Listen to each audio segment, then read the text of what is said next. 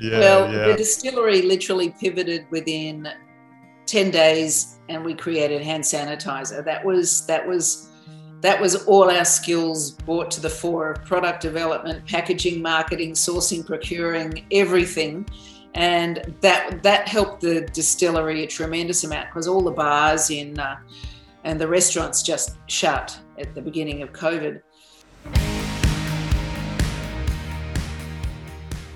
Hey team, Jason here. Hope you're all well and welcome to another episode of The Wealth Faculty. This week I got a chance to sit down with an amazing lady called Pam Brook, and she is the co-founder of Brookfarm, a family business in Byron Bay. Been there many years now, over 20 years, and her and her partner Martin have transformed an old dairy farm into an icon, a health icon business in Australia. It's a bit of a family business now. The family is involved in different ways. They've created a gin distillery, winning awards all over the world.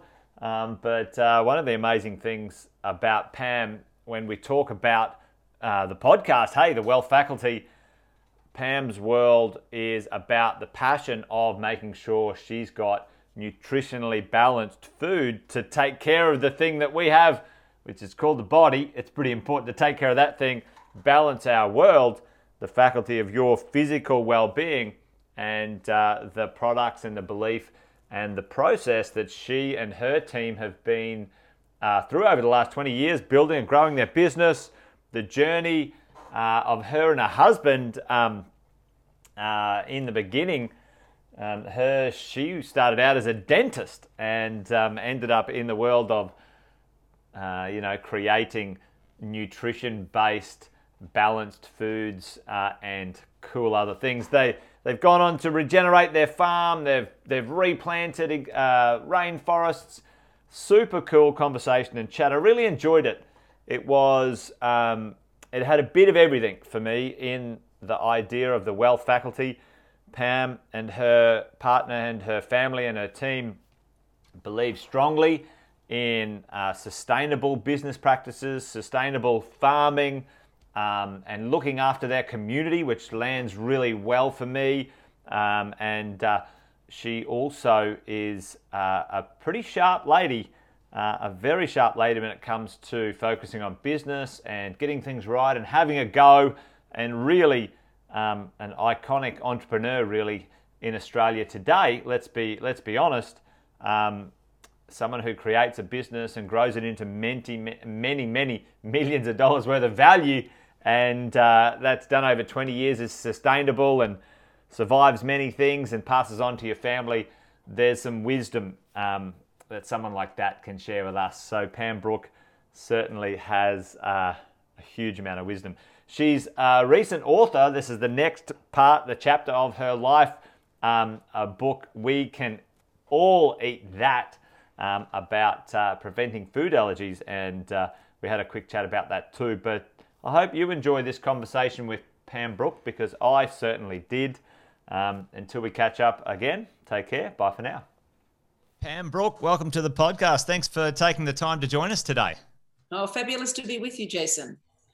I was just chatting with Marcus, a mutual friend of ours, and we were having one of the Brookies gins not so long ago, and he suggested you and I should have a bit of a chat. We've got some things in common. Well, something that I'd love to have in common is a multi-generational business pathway, which your business is well underway with right now. So look forward to talking about that and many more things today. Yes. If you wouldn't mind, as we kick off today, to give my listeners a bit of background from where you guys are now to where you started, 22-year business journey from when Brookfarm started, and what a journey it's been, I'm sure. I'd love to hear about where it sort of all began, and maybe sort of give us a little bit of background, because we've got property investors and business owners who listen into the Wealth Faculty podcast, and I'm sure they would listen into your wisdom over a 20-year journey for creating something pretty spectacular in Australian business that is now nationwide and international. So where did it all begin? Oh, well, look, it it began a long time before the actual business started, when we actually bought some land in Byron Bay. We actually bought it with one of those really wise investment decisions of sight unseen. But a friend of ours had hopped out of the car and looked at it. And we were looking to move to Byron Bay with a group of us, with the idea of leaving the city. We were all fed up with the city. So we bought this 96 acres of land in Byron Bay that was weed infested. And we thought, what do we do with weed-infested, rundown dairy farms? So we actually planted about 4,500 macadamia trees. And in the steeper slopes where we couldn't plant macadamias, then we planted eucalypt and rainforest trees. So we sort of started with the environmental stuff then, but also the farming side. But then that was in 89. And then in about 1991 was that famous recession where interest rates went to 22% or 25%. The one we had to have. The one we had to have. And we were just, everyone was just scrambling. Every cent was going into paying whatever interest whatever interest we had. And it was those days where the banks before that would lend you everything you needed. So we had a lot of debt hanging over us. So instead of moving up to Byron Bay to live, we had to wait 10 years. Wow. And in that 10 years, it gave us a chance to really look at the macadamia industry.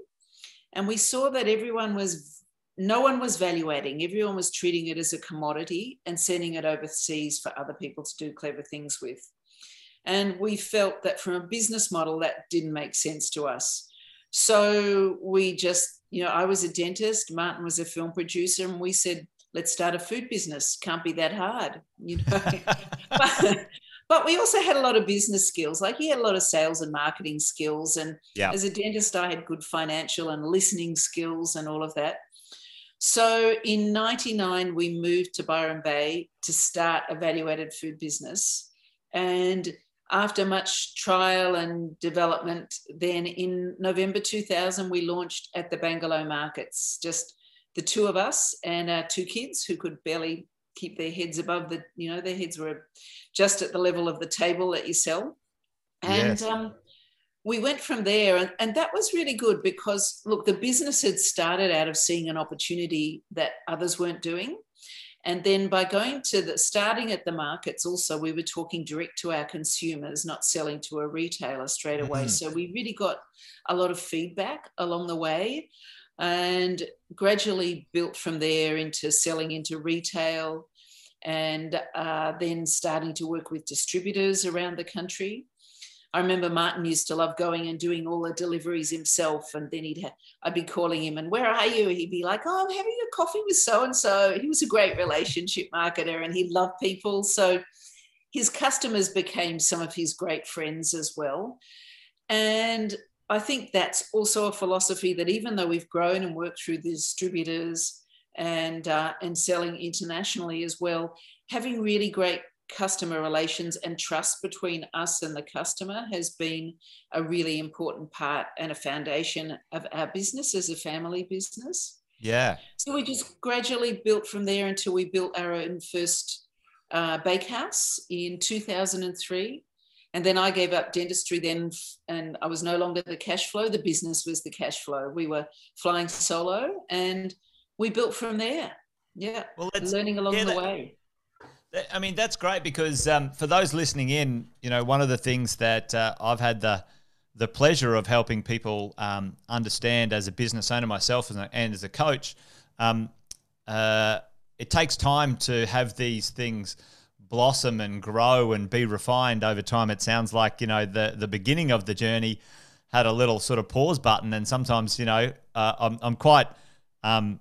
I'm quite sure you would have been impatient there over that 10 years. There would have been a couple of times we go, are we going to do this? Should we just get rid of it and move on? Talk me through a little bit of that rationale, because what I love about this story is that it was a long-term vision.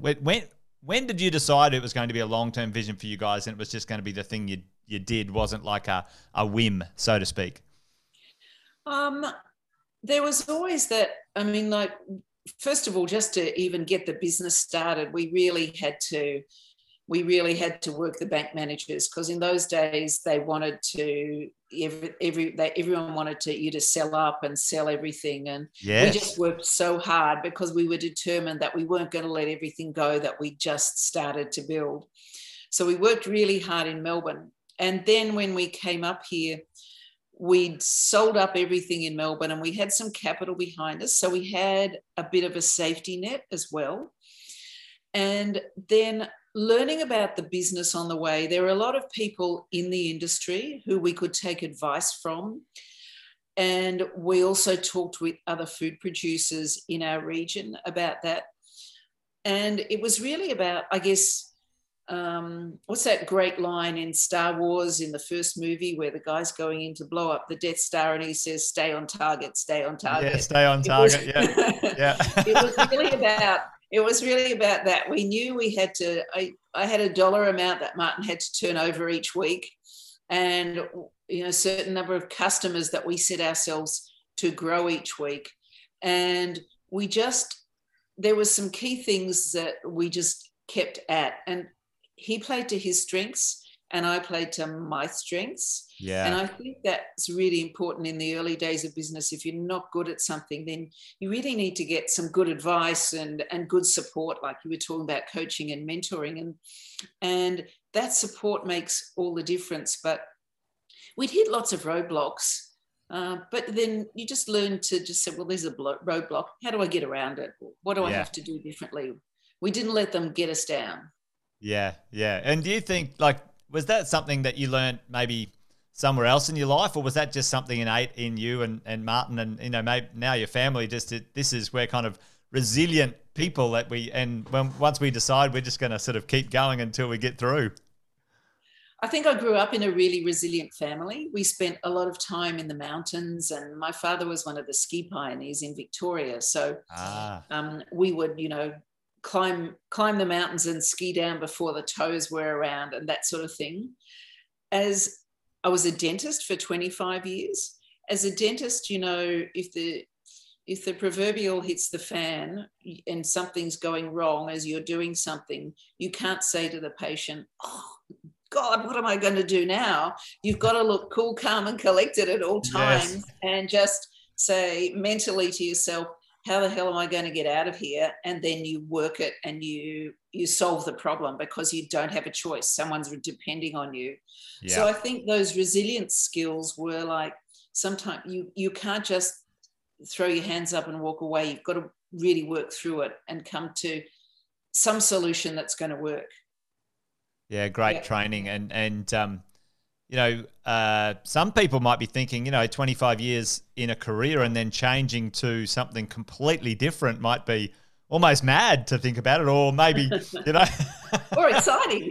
Or exciting, exactly. It depends on which way you look at the coin, isn't it? There's two sides to, all adventures, Yeah, absolutely. So I think that's fantastic. Byron Bay, seems to, be a little bit of a melting pot for this type of entrepreneurial activity, when it comes to something a bit outside the box. I had a chance to chat with Charlie Arnott a few weeks ago as well. I know you guys are good friends. He's an awesome guy. What do you think? There's something in the water in Byron. I've heard it's meant to be some very special, spiritual place. I think that sort of gives a bit more life to this creation and entrepreneurialism in this sort of endeavor, you think? I think that, they say that in Byron Bay, actually, we have the highest percentage of population who've done tertiary degrees and things. A lot of people move here from outside. There was something in the air many years ago. People used to breathe it in and or smoke it, I think. That also. Is that Nimbin? I don't know if there's that Byron or Nimbin. But now, there's a real can-do attitude, because also it's not a place that you can come to and there's a lot of employment. So when you move here, a lot of people are starting their businesses and starting something together. And because it's a rural community, not a city, it's quite easy to connect with people. So you can find supports around you. They might not be in the same business as you are by any means, but you can get a lot of supports around you. And that's really important, that you've got others to talk to. Like when we first moved here, I joined a women in business mentoring program as a mentor, and I was mentoring someone who was a surveyor. And it was like, well, dentist mentoring a surveyor, but there are a whole lot of people in the food business in that too who were starting out. And the same principles really applied in terms of problem solving and business and resilience and that sort of thing.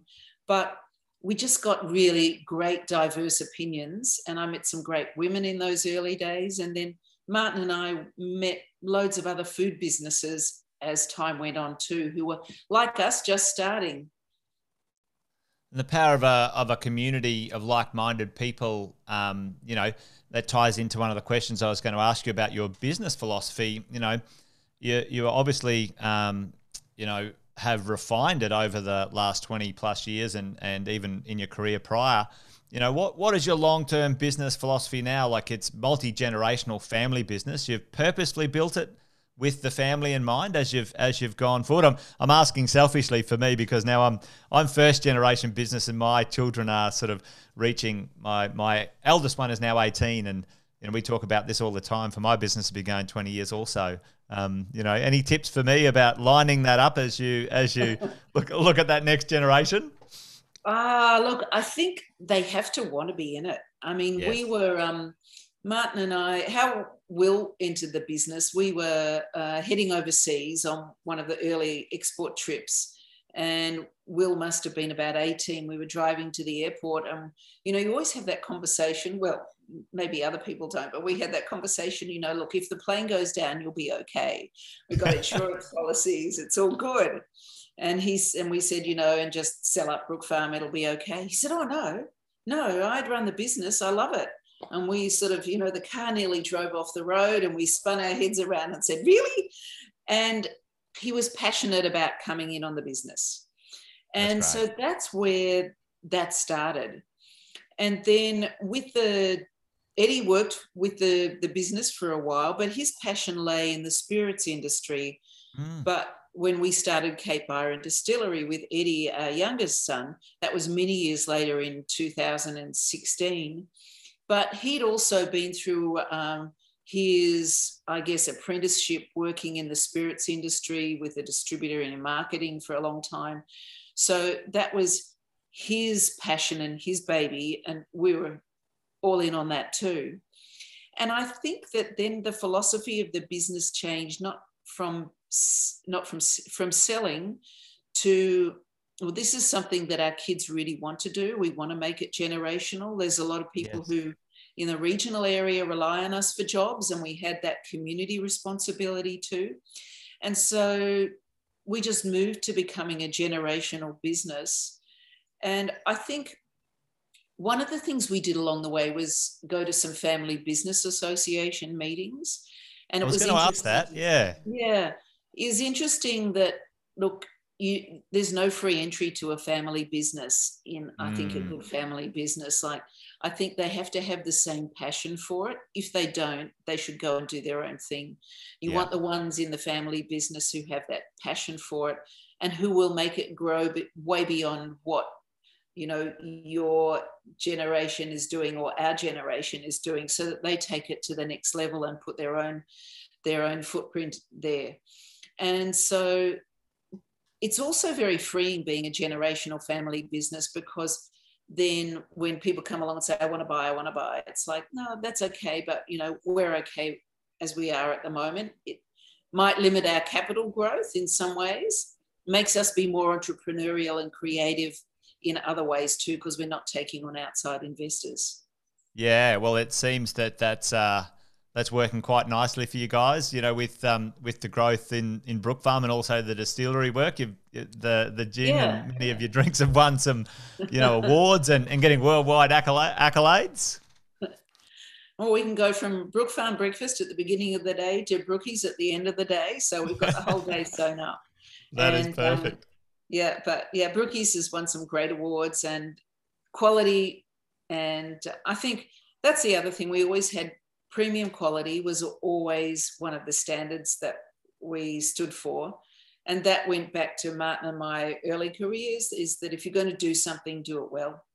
so Yeah. that you'll always be proud of it. You'll never be apologizing for it, that you'll be really proud of what you've achieved, and that, you know, in the retail business or in the food business, someone will buy something once on the way a package looks, but they'll only come back again if the product fulfilled it. And I guess that applies to many things, even a service business. They might try you once, and if they don't like what they get, they won't be back. So you Yeah. have to have that quality there. Great philosophy. Tell me, and certainly I've done and am very active in networking in business groups for myself now. One of the things that I hear often, and certainly a few of the businesses that I spend time with are in regional locations, and they say it's difficult to find, great people to hire, and the towns are a little bit, slim pickings for high quality. What's your experience in that, and how do you guys navigate that, and do you purposefully sort of do something extra to build your team? Are you 85 plus team now across the businesses, or maybe more? Around about 80 now, Yep. 80. COVID was, challenging time. Yes. So the distillery has about 35 people now. So Wow. both, significant teams. And you're quite right, in regional areas, it's really hard to find the skills. So the one thing we always hire on is attitude. Attitude is everything to us. Attitude and cultural fit, because we can train a lot of skills. But if they don't have the right attitude, especially in a regional area, it's going to be really hard. You want someone who will really work in well with the company.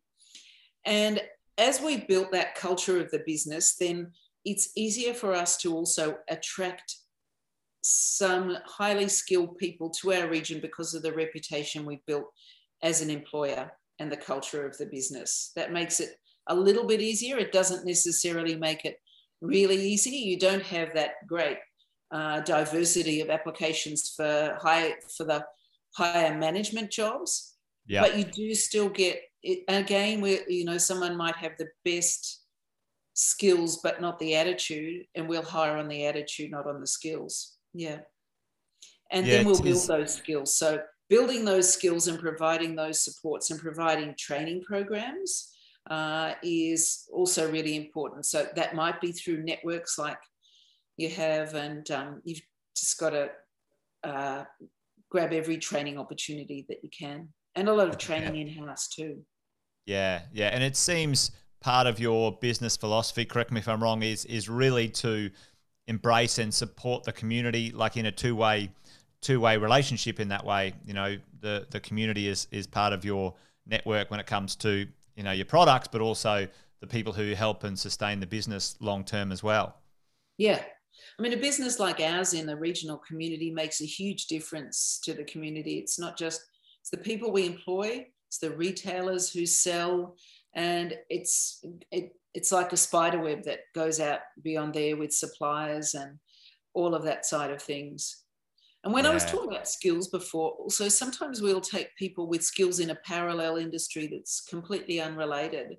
Like we have a great procurement manager, and she came from the army and working in government to moving into the food industry. She had those procurement skills, but more importantly, she had the attitude that was the fit. So it didn't matter that she didn't have food industry skills. She had skills in another area that you could bring, so that it didn't have to be the perfect match. Yeah, and I think that's a good lesson in parallel industries. Yeah. It certainly rings true for business. Sometimes we might be too narrow in what we're looking for. Yeah, absolutely. That resonates. That lands for me right now in my business. I'm looking for a certain skill, but I think I need to open it up a little bit right now for opportunity. So that's fantastic. And the business to business stuff that you guys do often as well. Talk a little bit about that, because often I see that if we take it back to school, we're taught sort of not to collaborate, or not to so-called cheat. You can't copy off other people. You have to do it all yourself. Sometimes in business, it's great to collaborate with other businesses, business to business in your local area, and other businesses Australia-wide, even national as well. Oh, I think collaboration is everything. I think when you collaborate, you don't have to tell your deepest competitive edges and secrets or whatever, Yes. but you'll collaborate with people who also are like-minded to you in that they have a genuine, heartfelt collaboration. They're not out to exploit you. So the collaboration works best when it's a win-win for both sides. Yeah. And I think that's a really important part of collaboration. And you learn a lot from other people. When it comes to original ideas, you know, if you think back even to school when they say, oh, it all has to be your original idea, but gee, was the idea really original, or was it that you just were managed, what they were asking you to do was interpret something in your own way and put your own spin on it or whatever? I mean, there's, apart from some amazing technological innovations that are new, in the food industry, to create something new, you're using existing products or existing ingredients that are out there. You're just reinterpreting it. So sometimes it's more about the innovation and the actual practical implementation of what you're doing than, you know, you can look at someone else who's got a great idea and they're not doing well with it, and you choose to interpret that in a different way and turn it into something completely different. Yeah. Yeah. I think that's, yeah. I don't think we should beat ourselves up for, you know, there's nothing wrong with there was nothing wrong with admiring someone who does something well and then reinterpreting it your own way, as long as you do it in an original way and in a way that's genuinely heartfelt to you. But don't copy their idea and just do that. Yeah, exactly. And part of your collaboration stuff, you're the chair of the Northern Rivers Food Council as well. And is that part of your, you know, philosophy of giving back to that community, as well as sort of, you know, gaining value as well as giving value? Is that part of that business philosophy for you also? Yeah, very much. When we first started, so there was very few people around in our area. There was a guy from Byron Bay Chili Company, John Boland, who we met in a supermarket, and he was doing tastings one day, and we talked to him about value adding and moving to Byron Bay. And then when we moved up here, we knew maybe two other people in the food industry. But as we started to meet people, then all of a sudden just ideas would flow, collaborations would flow. We just do some things together. We'd share, you know, trusted packaging suppliers and that sort of thing. And in the beginning, there wasn't any network that could do that. Government was trying to do that, but really not many businesses trust government to help them. It's like farmers trust each other, and businesses tend to trust other people in their business network. So in about 2010, we started that concept of getting the food industry together from the paddock to the plate and just starting to build a network so that people could reach out to people nearby and just have someone to talk to. You didn't have to tell them your life secrets or anything. And just getting people to trust each other was a big thing, because lots of businesses were afraid to tell each other what their problems were. They only wanted to, you know, beat their chest and say, this is my successes. Whereas a truly successful network is where you can go for help with solutions as well and get ideas, and or people connect you with someone, a great accountant, a great finance advisor, you know, a business coach or whatever, who might be able to help them, but it comes from a trusted source. So that's the great idea of having a network. And so now we've got over 185 members in the Northern Rivers Food Group, and growing. Yeah. So it's very exciting. It really gives a leg up to anyone in the food industry. If they wanted to move to the Northern Rivers, it's a great place to start in the food industry.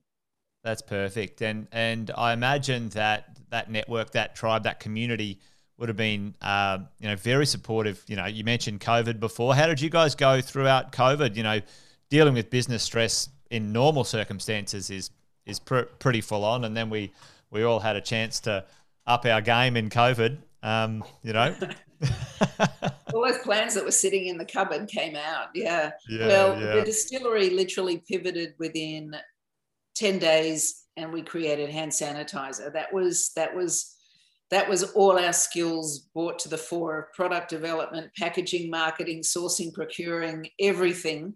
And that helped the distillery a tremendous amount, because all the bars and the restaurants just shut at the beginning of COVID. And with Brookfarm, we lost all our airline business, which was a big part of our business. We did, international airlines and domestic. So that also all went overnight, and so did all the food service business to restaurants and cafes. So that was a real change. So JobSeeker was great, but then both businesses hunkered down. They leaned up. They looked at what opportunities are there to grow. So we just looked for every opportunity. And Brookfarm started to do some contract manufacturing.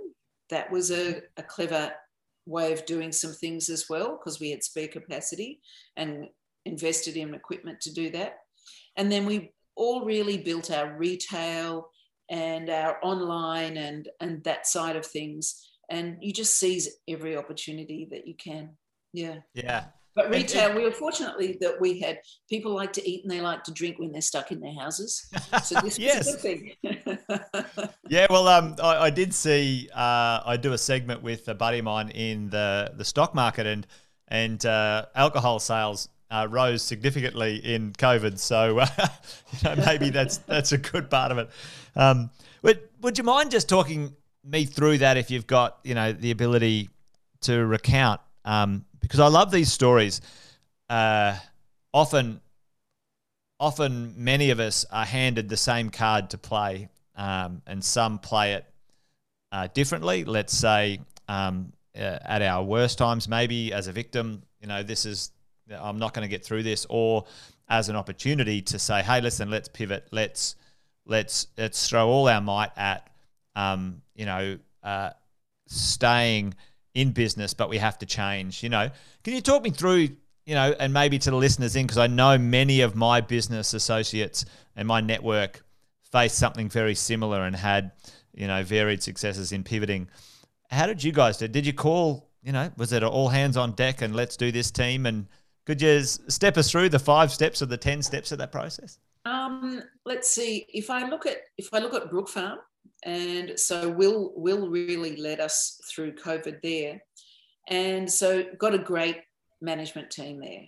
And so it really was like all hands on deck. What are we going to do? And you make sure that we knew exactly what our financial position was, what we had left, and we had to be really realistic, not optimistic about what we were going to get in, because no one knew what was going to happen with COVID. It was just this. Love that. Yes. Yeah, you were going down this black hole and you didn't know where it was going to end. And so we expected that we would lose the airline business, and we expected that we would lose the food service. So we really had zero expectations from those. And we said, well, what can we do? We can really ramp up our retail and our online and make sure that we're really backing all our retailers all around Australia, because there was massive demands. I know a mate of mine, makes pasta, and he's got a very big business. Suddenly he was back on the production line again because they just had to be go. It was like the toilet paper thing. Yes. And so for muesli, for a while, we rode that wave. But we also knew that underlying it, there was a lot of danger. So we really had to lean down, we really leaned our manufacturing practices. And we said, how can we make our production line more efficient? How can we manage our procurement? So we're going to lean that down and still not drop an ounce in quality, but we have to, if you've never had to, so it's a bit like, if you have to go on the diet, then you'll do it.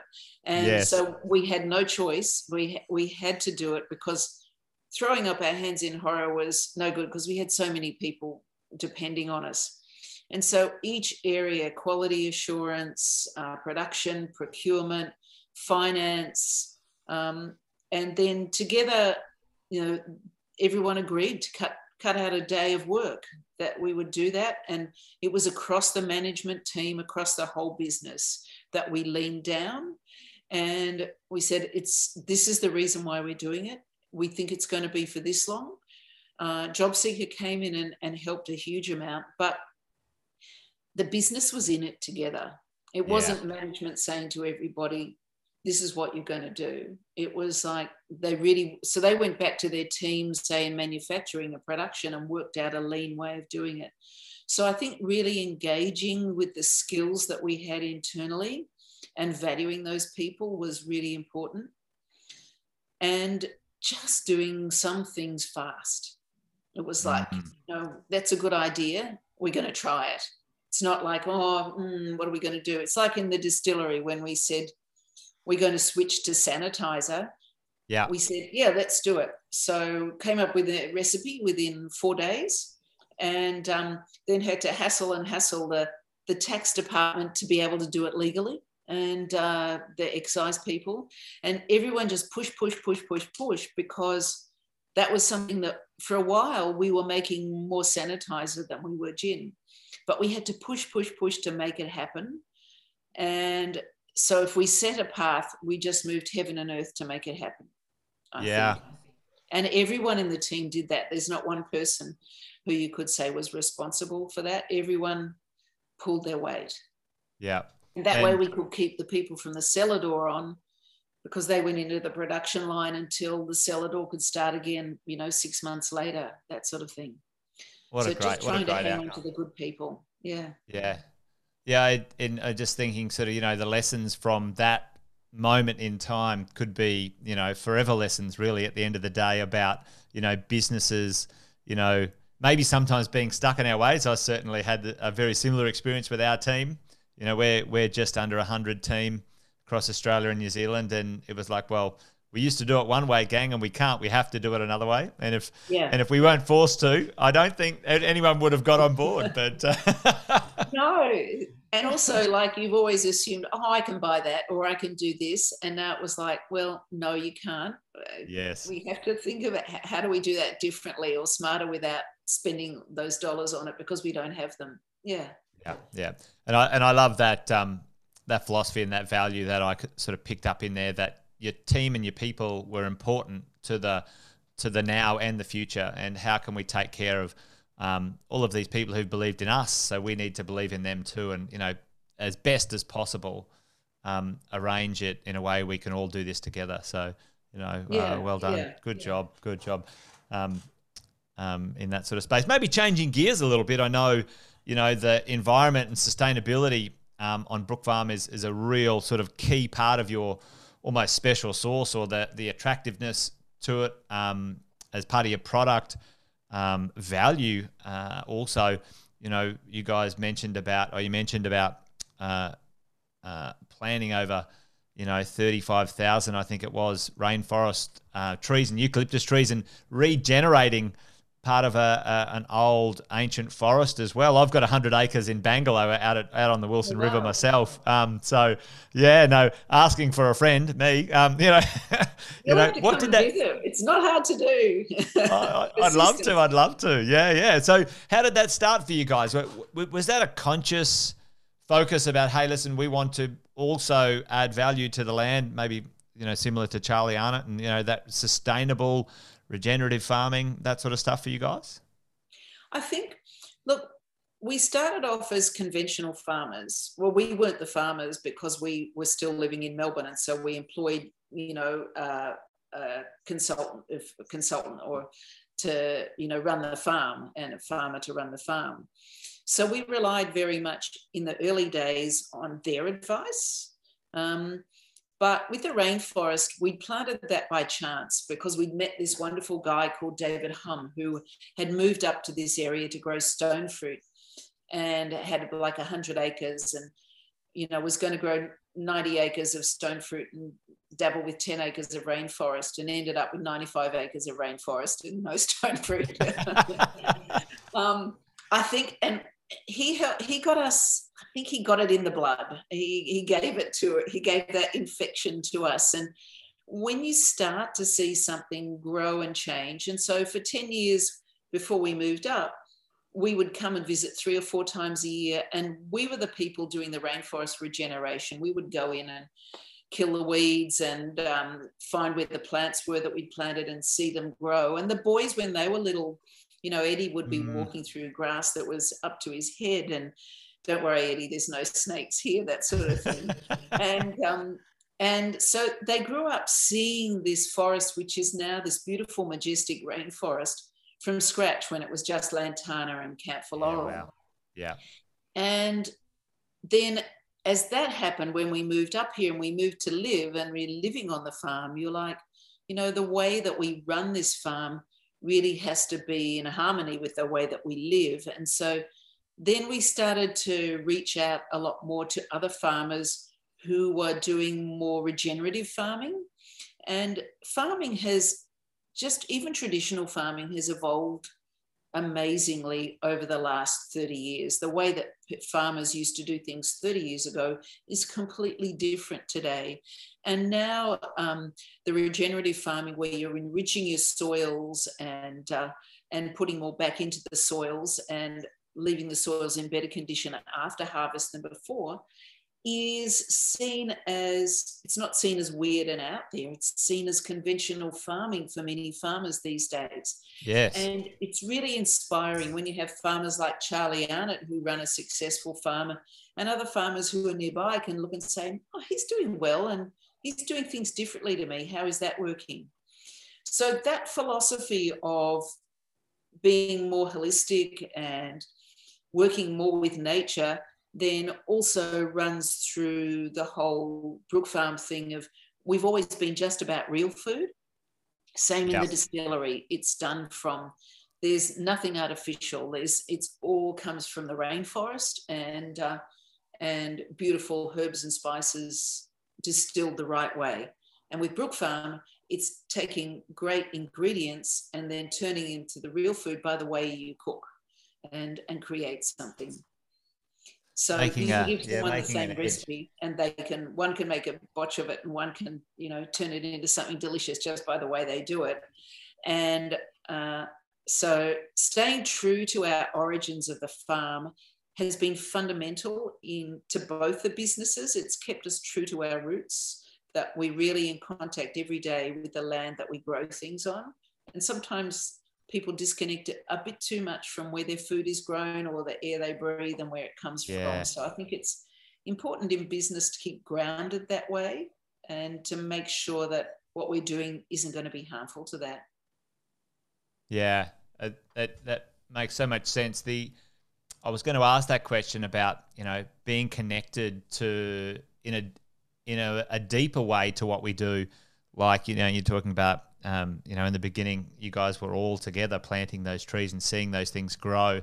I grew up in the country also, and, very real life experience of, the chickens from hatching out of the eggs to ending up, on the plate, and the cycle of life in that world, and certainly feel much more connected, I think, than a lot of my friends that I know who have never had that experience. And I think that's something special that I'd encourage anyone to be involved in one way, shape or form if they ever get a chance, for sure. Yeah. I think it's an important responsibility for people to, even if they never touch the land, is to understand the consequences of what they buy, what they do to their environment, to the farms, and to the, if they're buying food, where did it come from? I think Charlie always says, who's my farmer, not who's my doctor, who's my farmer, how was it grown? And even at Brookfarm, with our supplies of everything, we say that same thing. Who's our farmer? How are they growing this? Yeah. That's a great philosophy. And, I was listening to a podcast the other day and a lady called Pippa Grange, and she talked about this thing called like a deep win, like a surface win is like, we sold our products and that's great. Maybe, that was wonderful to get an award or something like that. But she was talking about something like the deeper win, and maybe that's what you're alluding to here is like, not only are we winning on the surface, but deeply we're winning by, sustainable farming, regenerating the land, giving meaning and jobs and maybe some hope to local communities as well, and really sort of weaving that into the deep philosophy of the business, and maybe putting a bit of soul back in the business, by the sounds of that, for you, Pam, and the generations that are now sort of leading the way. Yeah. I mean, work is what, half our life, isn't it? We Yeah. spend, so many hours of our waking day at work. And I think it has to really mean something to you. You really have to, it has to be more than a financial benefit. I think that the financial benefit for all the employees is really important, but they also have to get something out of it that's meaningful, that gives them meaning in life and makes them feel valued as well. I think that's really important. We all innately want to feel valued and in some way, and our work experience has to give that to us as well. Totally. No matter where we work. Yeah. Yeah. The one of the big recognitions for me and many business owners, I'm sure potentially you guys may have experienced this as well, with lockdowns and working from home, and some mental wellness, for our teams, something really important to observe and sort of understand as we go. Tell me a little bit about sort of your now, changing gears for your own personal role. You're sort of handed over the baton, so to speak, and from one of the things, what's on the plans? What's in the future for you? You've just written a book. We can eat all that, so being an author, you can sort of tick that off the list. What's on the menu for Pam? Look, I think life's an adventure, and some people say, you're going to do that R thing, and I say, I don't know what the R word is. It doesn't mean anything to me. It's like, well, where's the next adventure, or where's the next calling, or where's the next problem to solve? So writing. So the book is We Can All Eat That, and that was about. That came about from meeting a pediatric allergist when we were developing some food products for young babies. And it was about how to explain to families and take the fear out of food around food allergies, and how to feed your babies well in the first 12 months of life. And then how as a family to eat together, and which is so good for family mental and physical health too. So it was a bit about taking the fear out of food, also going back to real food, because being part of the food industry, I see the good and the bad. And I see, there's so much crap that we eat, and there's so much good stuff that we can eat too. And it's really important just to get the balance right. Yeah. I think that's so important. And one of the challenges I think many of us have thought about in the past with eating better food is the cost. But for me right now, I think that's never been less of an issue than ever before. I can see certainly when our family's shopping, the price differences, and the quality, are no. There's no other choice really at the end of the day. But for some people, you have to sort of balance it up. But it's great to know, there's different ways to go about it. COVID was the one, the great thing that came out of COVID was that they had to eat at home. And for a while, there wasn't that much takeaway food, and people were learning to cook at home. But, the myth that it's very expensive to eat fresh is also, you can eat fresh as long as and at low cost, but you need to eat in season. Don't buy out of season. Yeah. And also we learned a lot about food waste, and, eat the fridge dry, there shouldn't be a lot of throw out in the fridge. So learning to cook and be creative with what's in the fridge is part of what we talk about in the book as well. It's just like, buying what you need, cooking it well, using up the leftovers, but you can eat really healthily and eat fresh and eat at low cost. It doesn't have to be white bread and Devon, whatever. Yeah, exactly. Well, one of the things that I was, fascinated to learn of recent times, the drawdown research, which I'm sure you're aware of. Food waste is one of the major contributors to some of the challenges we have, and being more efficient with our food waste makes a lot of sense. I really loved that stuff from Paul Hawken. It was quite amazing to see. So, and no, food wonderful. waste from the farm right through to the restaurant level is, there's an amazing amount of food that's wasted at the farm because of the pickiness of supermarkets and things and the inability to value add that stuff. So it goes through that whole food chain of waste management. And one of the great things that we did at Brookfarm is that nothing goes to waste. So if the food falls to the floor, it gets swept into big bins, and that goes to feed the pigs and the chickens of local farmers. If the food is good quality, but for some reason it can't be packaged, it might be the pack's the wrong shape and size and it's not worth doing something with it, then it all goes either to food programs or food programs locally and regionally. So the important thing is not to waste, to look for the opportunities not to waste. And you save yourself a fortune in garbage as well. Yes. But you also look after a lot of people and a lot of animals as well. I love that. I grew up feeding the pigs and the chickens. It's a very fond memory for me as a child. So I love it. Yeah. Looking forward to that. I've got an acre where I live now, and I've run a fair few chickens on the acre. So quite good for the kids to be involved in getting the eggs in the morning and feeding the chickens at night. So it's been great. No, that's good. It's still a lot of land to manage too, isn't it?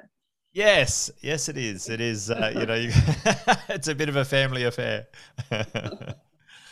So Pam, tell me, a little bit about, for your journey in business. You've obviously from the outside, everything you guys have touched has turned to gold. I'm sure it hasn't always been that way. And along the way, many of us end up consciously or unconsciously choosing people to join their faculty, their advisors, the people that you rely on from time to time. That's part of a bit of a play on words for my podcast, which is the wealth faculty. So the faculties of your own personal wealth, but also the faculty of people you surround yourself with to be able to, go 20 years plus in business and still be in business. That's quite an achievement worldwide. I think you'd be in the top sort of 1% of businesses worldwide that still exist after 20 years. So tell me about, is there a number of people or a type of advisor, faculty member that you've relied on over that sort of 20 plus year period when it comes to succeeding in business? I think maybe some others around me. Like when we started Brookfarm, Stone and Wood, a great local brewery, had started not long before us or not long after us. So we used to bounce ideas a lot off them, and they used to come and rent our boardroom for a slab of beer and was welcome. the beer economy. Early days. And I think you take perspective from a great number of people. They might not be in business, they might be in a different part of life. And I think having that balance of life around business is very important. If you're all about your business all the time, then I think then one day you can wake up and say, what am I doing? So I think it's really important to have that life balance between the rest of your life and business. So being a family business, for us, family had to be carefully compartmentalized so that we didn't drain the energy of the family into the business. So as a family, It's really important for us to connect and have fun. And also for us to pursue our dreams and do silly things outside of the business. Puts the business into perspective. So I think that's really important too, because that gives you longevity. What is it? My father left me a book that was written in the 1920s or the 1930s about the joy of business and how to find happiness in business. It was written right back in the 1920s or so. And the philosophies are still the same. You have to find the joy in life in your business. If it's so serious that it sucks every bit of joy out of you, you're not going to last. It's not going to be right. It's not going to be good for you or your mental health. Because we all know that it's not always good. You've got lots of times when it's really tough and, you're holding things together by the skin of your teeth. Yes. But it's when you get the good parts too that keep you going. You celebrate the milestones and face the next challenges. Yeah, learning from the worst bits, not just the best bits as well. Yeah. Yeah, great advice, and that's the circle of life, isn't it? There's not daylight without the night, and there's joy can't be experienced without the lows either. So business is part of that excellent journey, or the amazing journey we're choosing to be on anyway as business owners. I think so. And having those friends that are outside your businesses, I think, is good. It keeps you grounded there in different areas of life altogether. It keeps so that you're not just talking work when you get together with other people. Yeah. Well, my kids say that to me all the time. Stop talking work, Dad. But I also look at your library behind you, and I think, to always be seeking and always open to new ideas, and just being adventurous in your mind is really important. That keeps you young in business.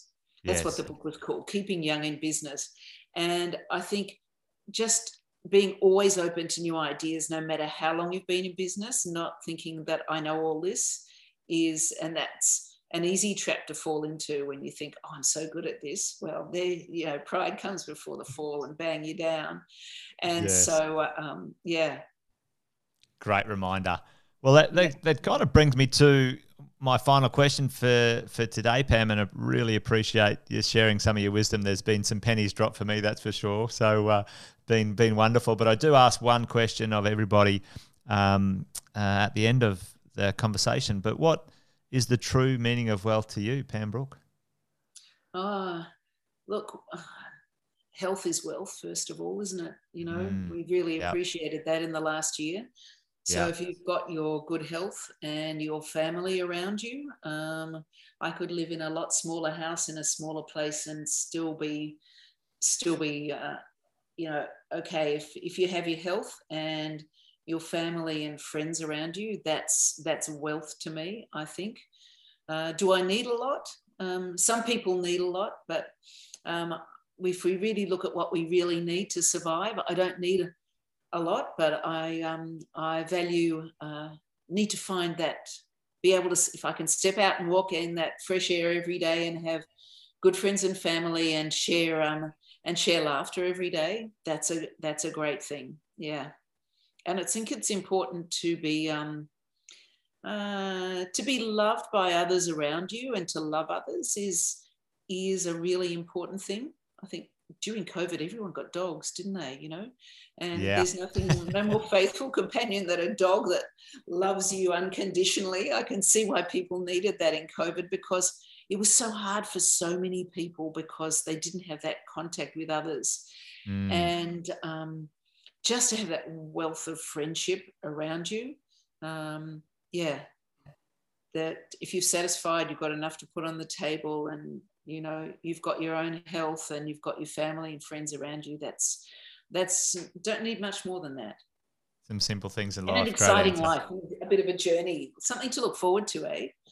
Bit of adventure and excitement. Makes the pulse race from time to time. You've got to be a bit scared from time to time. You don't want it to be safe.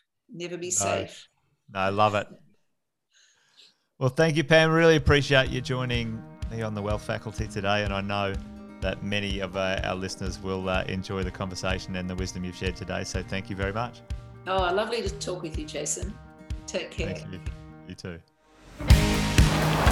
Hey, thanks for joining us on the Wealth Faculty. Hope you enjoyed. Make sure you subscribe. Where all good podcasts are found, you can find us there. And if you want to watch it, you can subscribe on YouTube, Positive Mentor TV. And until the next episode, take care. Bye for now.